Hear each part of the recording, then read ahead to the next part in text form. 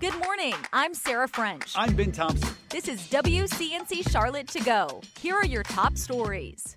The race for president ramping up today ahead of the South Carolina primaries. Tonight, Republican presidential candidate Nikki Haley making a stop in Lancaster. The former governor doing everything she can to defeat Donald Trump in her home state ahead of the February 24th Republican primary.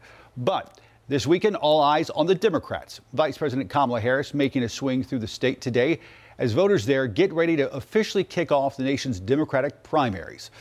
WCNC Charlotte's Destiny Richards now live this morning in Rock Hill. She's helping you get ahead for Election Day. Destiny?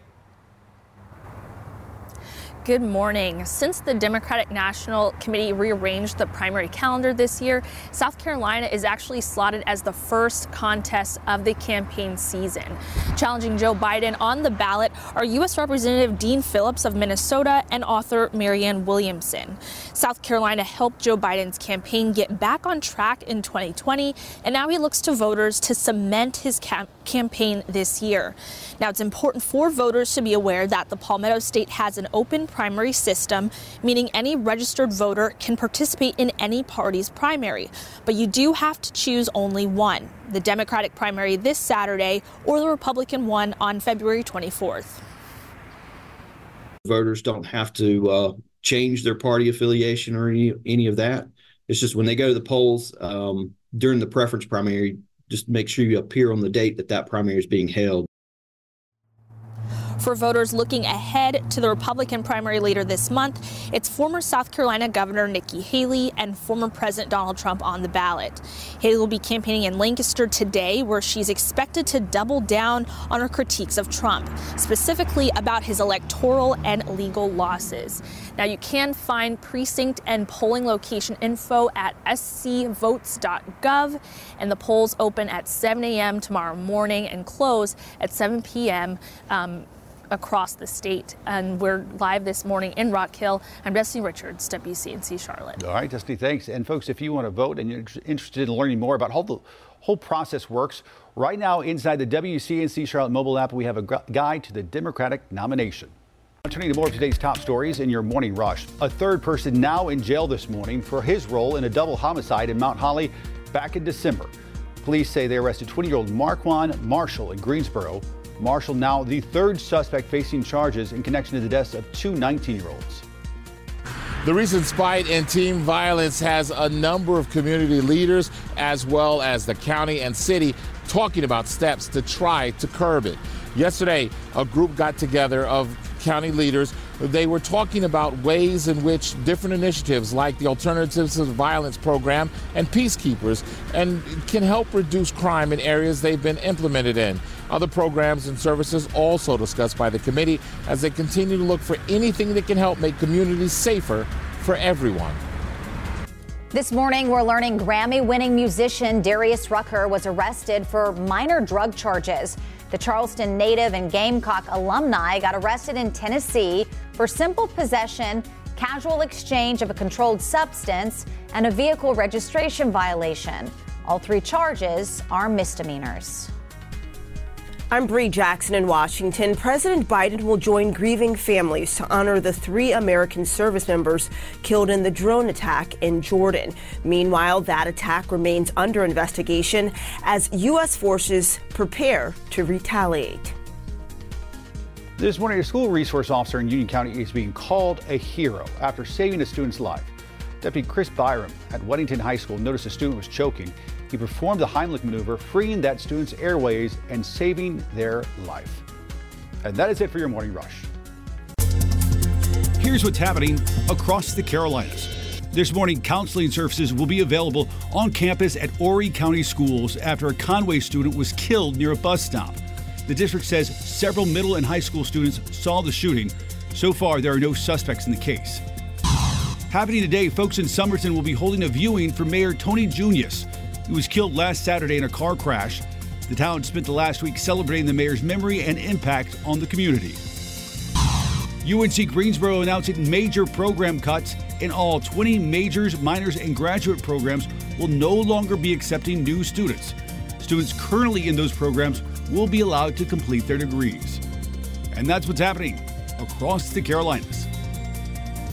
Now to our daily checklist. 3 stories worth knowing about as you start your Friday. First up, this morning the community is mourning the loss of 7 Devils councilman Bob Bridges.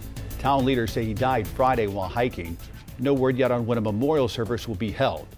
Bob Bridges was 76 years old. Number 2, a crosswalk at Beatty's-Ford Road and St. Mark Street is closed due to a sidewalk construction project. Officials released this map showing an alternate route. It's tough to see here, though. The sidewalk is expected to reopen on Wednesday.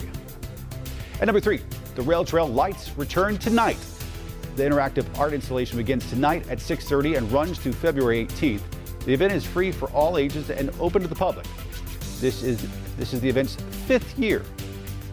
We are just 24 hours away from our 30-second Scouting for Food event, and a group of volunteers in Harrisburg keep the food coming to families all year long.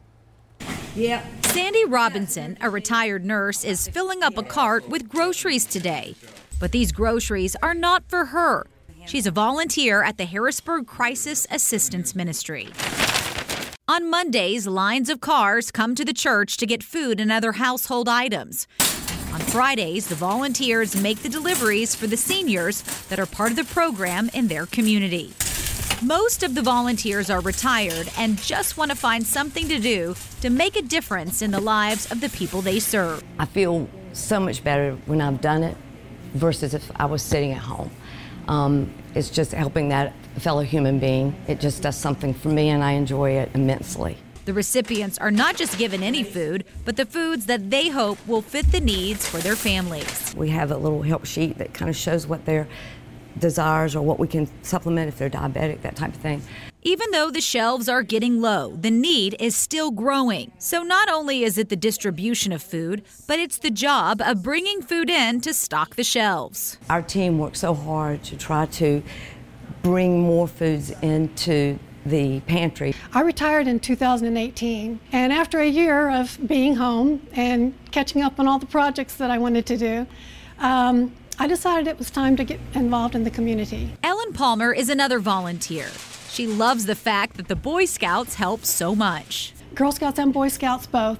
They have these wonderful food drives for us, but they also come and they help clean the pantry, which is wonderful because most of the people here that volunteer are elderly. Even Harrisburg Elementary took part by having a food drive in December, putting their own needs and wants to the side to help those in the community. The kids collect for 3 weeks, and we donate it to the Harrisburg Food Pantry.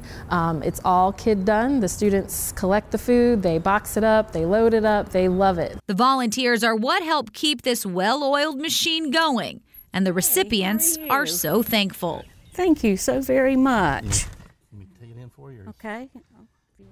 It's so great. And we can't wait to see all of you out there. Tomorrow is the big day. Right. We'll be out at the Arboretum from 8 until noon collecting those donations. But if you did get a door tag, just set it out on your front porch by door tag right there. 9 a.m., I believe, and they'll come by and get it. Absolutely. We need canned meat, canned fruit, canned vegetables, pasta, no glass, what you would need. And if you didn't get a door tag, there's a Harris Teeter right there next to Arboretum or several other grocery stores nearby. You can come by, say hello. We'd love to see you. That's right. Bring some coffee. Thanks for listening. You can find these stories and more at WCNC.com. And join the WCNC Charlotte team weekday mornings, 4:30 to 7 a.m. Like and subscribe to our podcast and tell a friend.